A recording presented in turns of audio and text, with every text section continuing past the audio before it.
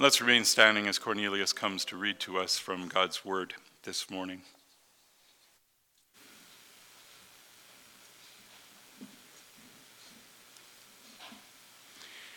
Reading from Romans chapter 2, verses 1 to 5. Therefore you have no excuse, O man, every one of you who judges. For in passing judgment on another, you condemn yourselves, because you, the judge, practice the very same thing. We know that the judgment of God rightly falls on those who practice such things. Do you suppose, O man, you who judge those who practice such things, and yet do them yourselves, that you will escape the judgment of God? Or do you presume on the riches of his kindness and forbearance and patience, not knowing that God's kindness is meant to lead you to repentance? But because of your hard and impenitent heart, you are storing up wrath for yourselves on the day of wrath when God's righteous judgment will be revealed. This is the word of the Lord. Thanks be to God. Please be seated.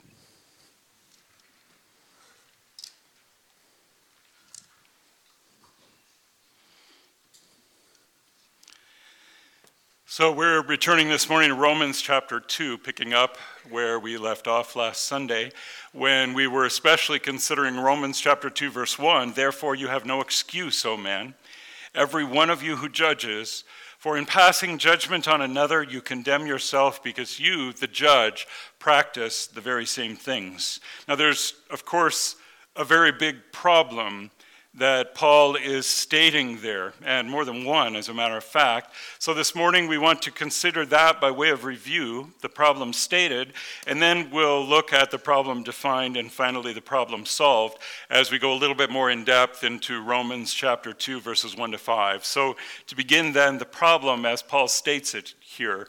Summarizing the latter half of Romans chapter 1, the good doctor, as he was known, Martin Lloyd-Jones, wrote, God has manifested his wrath against all ungodliness and unrighteousness in the case of the Gentiles, in that he abandoned them.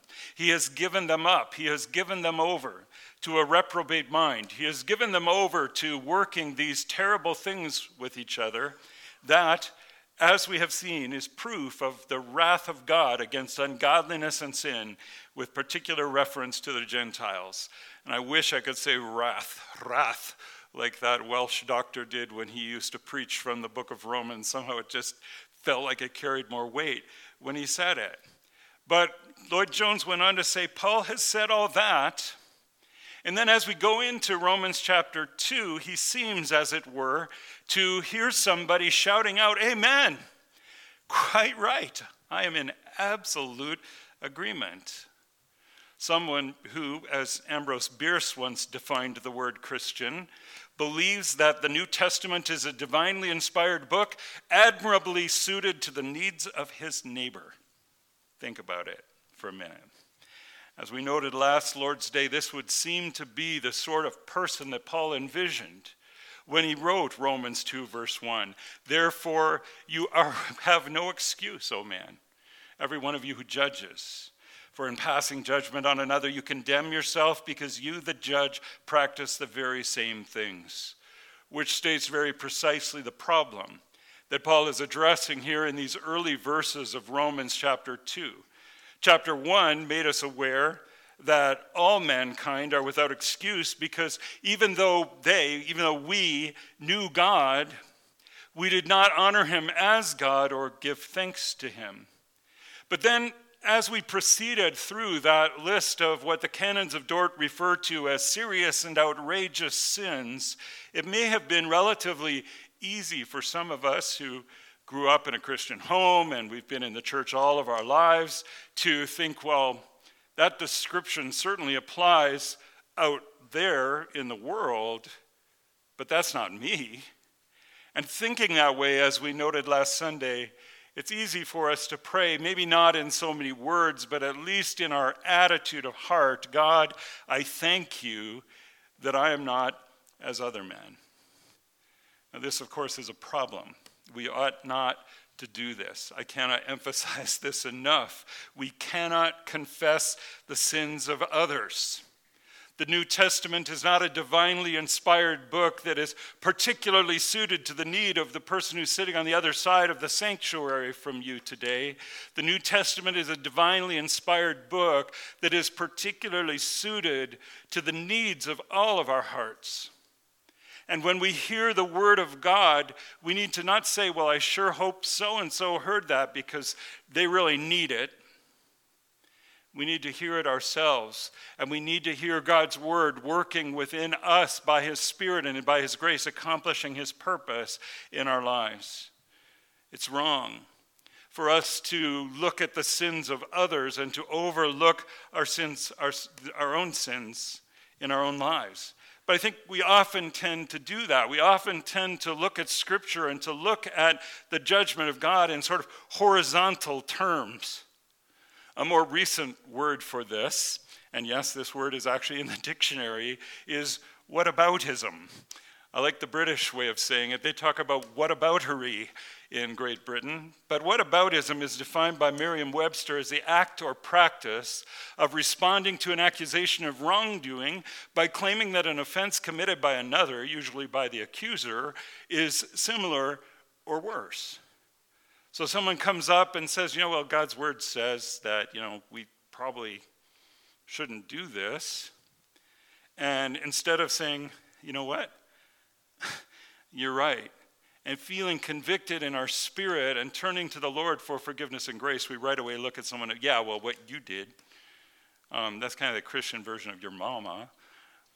We just look to extend the same sort of judgment to others that we want to avoid ourselves. You see it a lot in political campaigns. You can see it going on in the current campaign. One party takes out an ad claiming that their political rivals are guilty of some egregious behavior. And then the accused takes out an ad in response to that, essentially just pointing their fingers back in the other direction and saying, but what about you? You've done far worse. Think of what this province was like when you were in power. That was really bad. And even the current unpleasantness regarding the CRC's 2022 Human Sexuality Report, one line of argument, if you want to call it that, will often go like this. But why are we always so hard on one particular category of sexual sinner when we often seem to stand ready to let another off the hook? Which can be true. Using the language of whataboutery, we would just say, but what about those who have affairs and those who live together and sleep together before they're married? And mic drop these days, what about porn? We hear that it's as prevalent in the church as it is in the world. And the rationale seems to be that since we haven't dealt with those things, we really shouldn't deal with these over here as well, or even call attention to them. But as we considered last Lord's Day, we are not meant to judge ourselves by ourselves. We're not meant to look at our lives and say, well, I'm better this year than I was last year. And we're not meant to judge ourselves, worse still, by holding ourselves up to one another. That's what the Pharisee was doing to that tax collector when they both went down to the temple to pray. He wasn't saying, God, look how great I am and look how bad that guy is, in the sense of actually looking at things with the judgment of God. He was just looking horizontally and saying, well, tax collectors are usually pretty vile people, and at least I'm not one of those. And frankly, if the tax collector had chosen to do so, as we noted last Sunday, he could have found somebody else who was worse than him. He could have said, well, at least I'm not a prostitute, or, what would we say in our day? Well, at least I'm not dealing crack on street corners. It's not hard to find ourselves somehow more worthy than someone else if we just look hard enough to find someone who's a bigger sinner than we are. But we are not meant to hold ourselves up to those kinds of standards. We are meant to hold ourselves up against the standard of the holiness of Almighty God. Because having established the universal problem of sin in the human heart in Romans chapter 1, Paul went on to write in Romans 2:2, we know that the judgment of God rightly falls on those who practice such things. So he gave that whole list of things from what some of us would regard as particularly heinous sexual sins all the way down to disobedient to parents, unloving, unfaithful, unkind, describes all of us. And Paul says we know that God's judgment rightly falls on those who practice such things, which is to say, it rightly falls on us. If we judge ourselves according to the holiness of God rather than judging ourselves according to the unholiness of some other human being, then we feel that judgment come down. The question is not framed in a horizontal dimension, it's framed in the vertical. We're not to hold ourselves up to some human standard, but to the standard of God's holiness. And that's why when Paul goes on, he asks the question in verse 3, do you suppose, O man, you who judge those who practice such things, all the things that he wrote about at the end of chapter 1, when you judge those who practice those things, those kinds of things, and yet do them yourself, do you think that you will escape the judgment of God? At the time that Paul wrote this, he was probably addressing those at Rome who came at this issue of judging others from that same old covenant perspective that had caused some in John chapter 8, verse 33 to say to Jesus, we are the offspring of Abraham and have never been enslaved to anyone. Because there was this strand of thought in Old Covenant Judaism that held that it doesn't really matter what we do so much as just who we are. We are the children of Abraham. We are bonded to God by covenant. We have circumcision. Paul will talk about that later on. We have the law and the covenants. And that's enough. That may sound very familiar because today we tend to do that not as Old Covenant Israelites, but as New Covenant Christians, where we just say it doesn't matter how we live, what we do. We're Christians. We're here Sunday morning, and we have gathered together to worship the Lord, so let's not worry too much about it. These and their kind today find the sins of others so obvious and yet seem blind to their own. And yet, as we've seen on more than one occasion now, Romans 3:23, all have sinned. All. Every last one of us have sinned and fall short of the glory of God. And again, this isn't a contest to say, well, sure, all have sinned and fall short of the glory of God, but I didn't fall quite as far short as someone else. That's not the point. The Apostle James says, he who violates the law, the covenant, at one point is guilty of the whole. There is no shades of righteousness in this thing. We are either perfectly righteous in Christ or we are still in Adam. And in Adam, according to Paul later on in this book, all die. All have sinned and fall short of the glory of God. And we know that the judgment of God rightly falls on those who practice such things. So Paul goes on to highlight the nature of the problem with two rhetorical questions. One we've already seen, do you suppose, you who judge those who practice such things and yet do the same yourself, that you will escape the judgment of God? And of course they did. Remember, some people actually had the effrontery to stand there and look Jesus in the eye. Jesus had just said, you will know the truth, and the truth will make you free. This amazing statement of the grace of God in delivering us from the presence and the power of our sin. You will know the truth, and the truth will make you free. They looked him right square in the eye, and they said, we're the children of Abraham, and we have never been a slave to anyone. How can you say that you will become free? Now, they're doing this in a time and a place when their country has been occupied by the Romans and they've been put under a puppet government of people who aren't even really Israelites. They are, in every sense of the word, physically, spiritually, politically, in bondage, but they're blind to it. They're blind to the reality that's going on all around them. In other words, we will see much more of this later in the chapter. They're saying, we are God's people. We are God's chosen. He will not judge us, no matter how we behave. Now, sometimes in our day that takes the form of cheap grace, which Paul will address further in chapter 3. But it always looks like the description that's assumed in Paul's second question, which we find in chapter 2, verse 4. Or do you presume on the riches of his kindness and forbearance and patience, not knowing that God's kindness is meant to lead you to repentance? Now, this is the error of assuming that if everything's going okay, if the sky is not falling and the world is not caving in beneath our feet in this very moment, if I have just committed some sin and God didn't turn the ground where I'm standing into a big smoking crater, then it must be okay. God must be okay with it.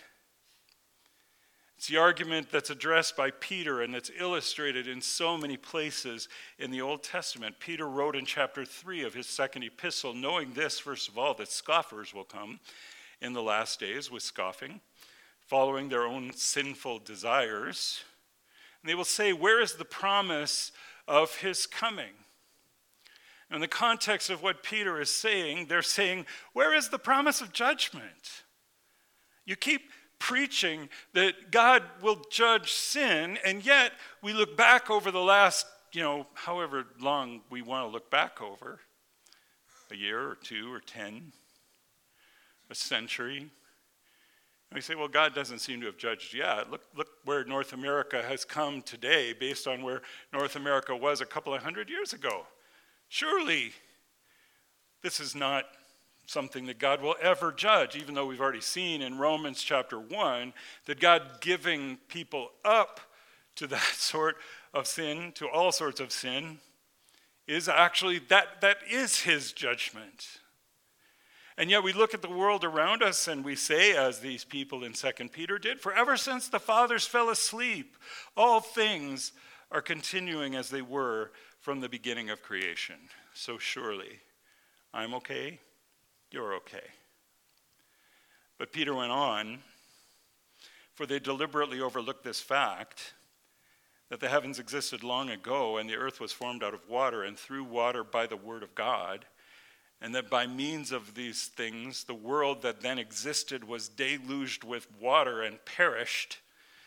But by the same word, the heavens and earth that now exist are stored up for fire, being kept until the day of judgment and destruction of the ungodly. See, there was a whole period of time before the flood came and God brought his judgment on that world in which Noah lived, where people were going about their business. Jesus talks about it as it was in the days of Noah. Everybody was just going here and there, doing what they thought was right in their own eyes, and life was good. They were prosperous, well-to-do.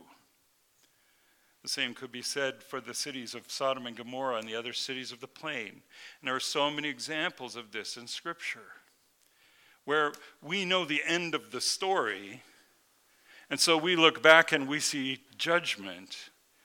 But if you put yourself into the decades or centuries before that judgment takes place, they didn't see it coming. They were blind to it. They were blind to their sin, and they were blind to the impending results of their sin. But that doesn't mean that God was blind to it. That doesn't mean that God is blind to it. It doesn't mean that God is unconcerned with our sin or with the sin in the world. Quite the opposite. Peter went on to write, but do not overlook this one fact, beloved, that with the Lord 1 day is as 1,000 years, and 1,000 years as 1 day, which is not some kind of a mathematical formula. It's just another way of stating that what seems like a long time to us, even a lifetime by human reckoning, is the blink of an eye to the eternal God. We think, well, nothing's happened for 50 years. Things must be okay. God, if you go back to his covenant with Abraham, when he was speaking to him, said, your descendants are going to go down into Egypt, and they'll spend 400 years there because the iniquity of the Amorites is not yet complete. Now, what God is saying there is, there's already wickedness in this land that I've promised on oath to give to you, but it hasn't reached its full level. I'm not ready to judge them yet. So there's going to be 4 centuries that go by before that judgment comes. Because as Peter says in 2 Peter 3, verse 9, the Lord is not slow to fulfill his promise, as some count slowness. I think the old King James Version translated that slack. I kind of like that. The Lord is not a slacker. The Lord is not slow to fulfill his promise, as some count slowness, but he is patient toward you, not wishing that any should perish, but that all should come to repentance. See, the kindness and forbearance and mercy of God is not a sign that God's okay with what's going on, either in our lives or in our world. It's a sign that God is merciful and gracious, and that God does not always deal with us as our sins deserve. The very thing that Paul was saying in Romans chapter 2, verse 4, do you presume on the riches of his kindness and forbearance and patience, not knowing that God's kindness is meant to lead you to repentance? That's the problem and the solution, both defined in the space of a single sentence. The problem of judging others when we ourselves are guilty of the very same things is that we are presuming on God's kindness and forbearance and patience. We are assuming that because his judgment has not fallen yet, then somehow it never will. But the kindness of God does not consist in his overlooking sin in the way that a kindly old grandfather might overlook the mischief, let's call it, of his grandchildren. Our grandchildren don't sin. Well, mine don't anyway. I don't know about yours, but they just are mischievous once in a while.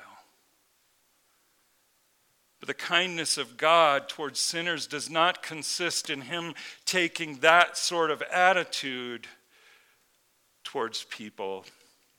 His kindness consists in God patiently bearing with our sin for the time. It consists in the one who is too holy to look upon sin, saying, and yet I can be patient and bear with that sin, and I can give them time to repent, to turn away, and to look to Christ alone for forgiveness and grace. See, the problem is that the judgment of God rightly falls on sinners. That's you and me. It's everyone. That's the problem. The solution is repentance and faith in the Lord Jesus Christ. That's where the kindness and forbearance and patience of God is to be found. Not in the reckless indulgence of sin, presuming upon God's mercy and grace, just assuming that somehow all of this will be okay. The kindness and mercy and compassion of God is found in accepting and receiving the perfect satisfaction, righteousness, and holiness of Christ with a believing heart. And that's why when we come to this table to partake of communion, we do not and we cannot come claiming any merit in ourselves.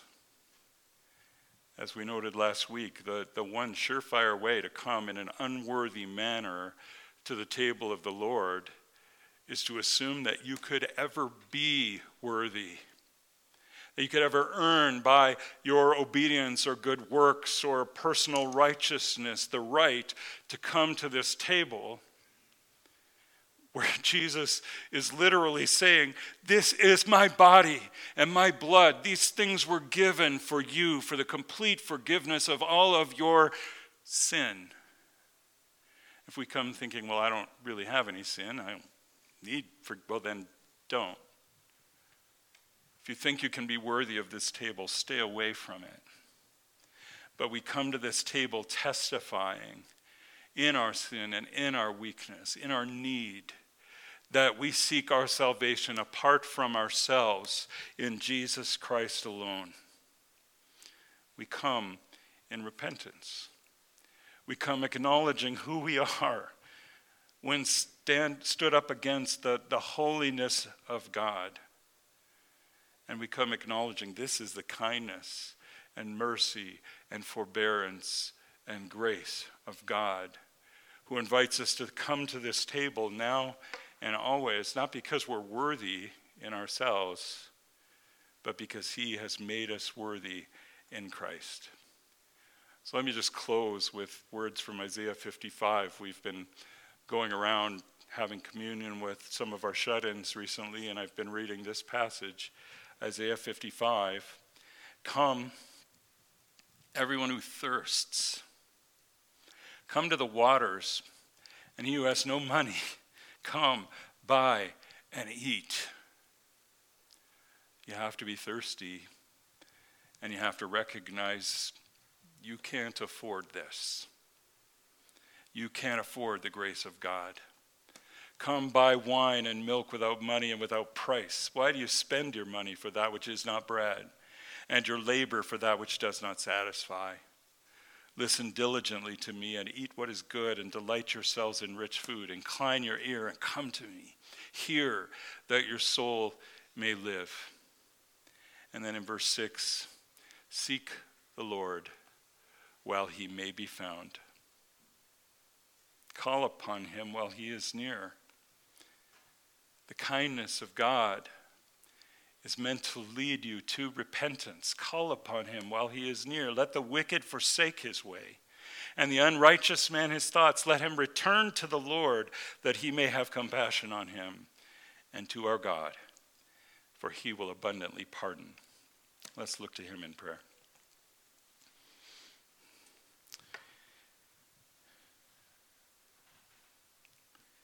Father, we don't even know how to pray as we ought. Especially as we stand here contemplating this table where your grace toward us in Christ Jesus has been laid out in the bread and the cup that symbolize his body and his blood. We don't know how to be appropriately thankful for your amazing grace, for all that you have shown us in Christ Jesus, and for your Spirit who has brought us to faith in him. And yet you tell us that your Spirit makes intercession for us in groans too deep for human language. And so, Father, we rely on the prayers of your Spirit, on the intercession of your Son, our Savior. And Father, we pray that you may bring us to this table this morning convinced of our own unworthiness, and yet convinced of the full and absolute worthiness of Jesus Christ, who gave himself for us and for our salvation. We pray in his name. Amen.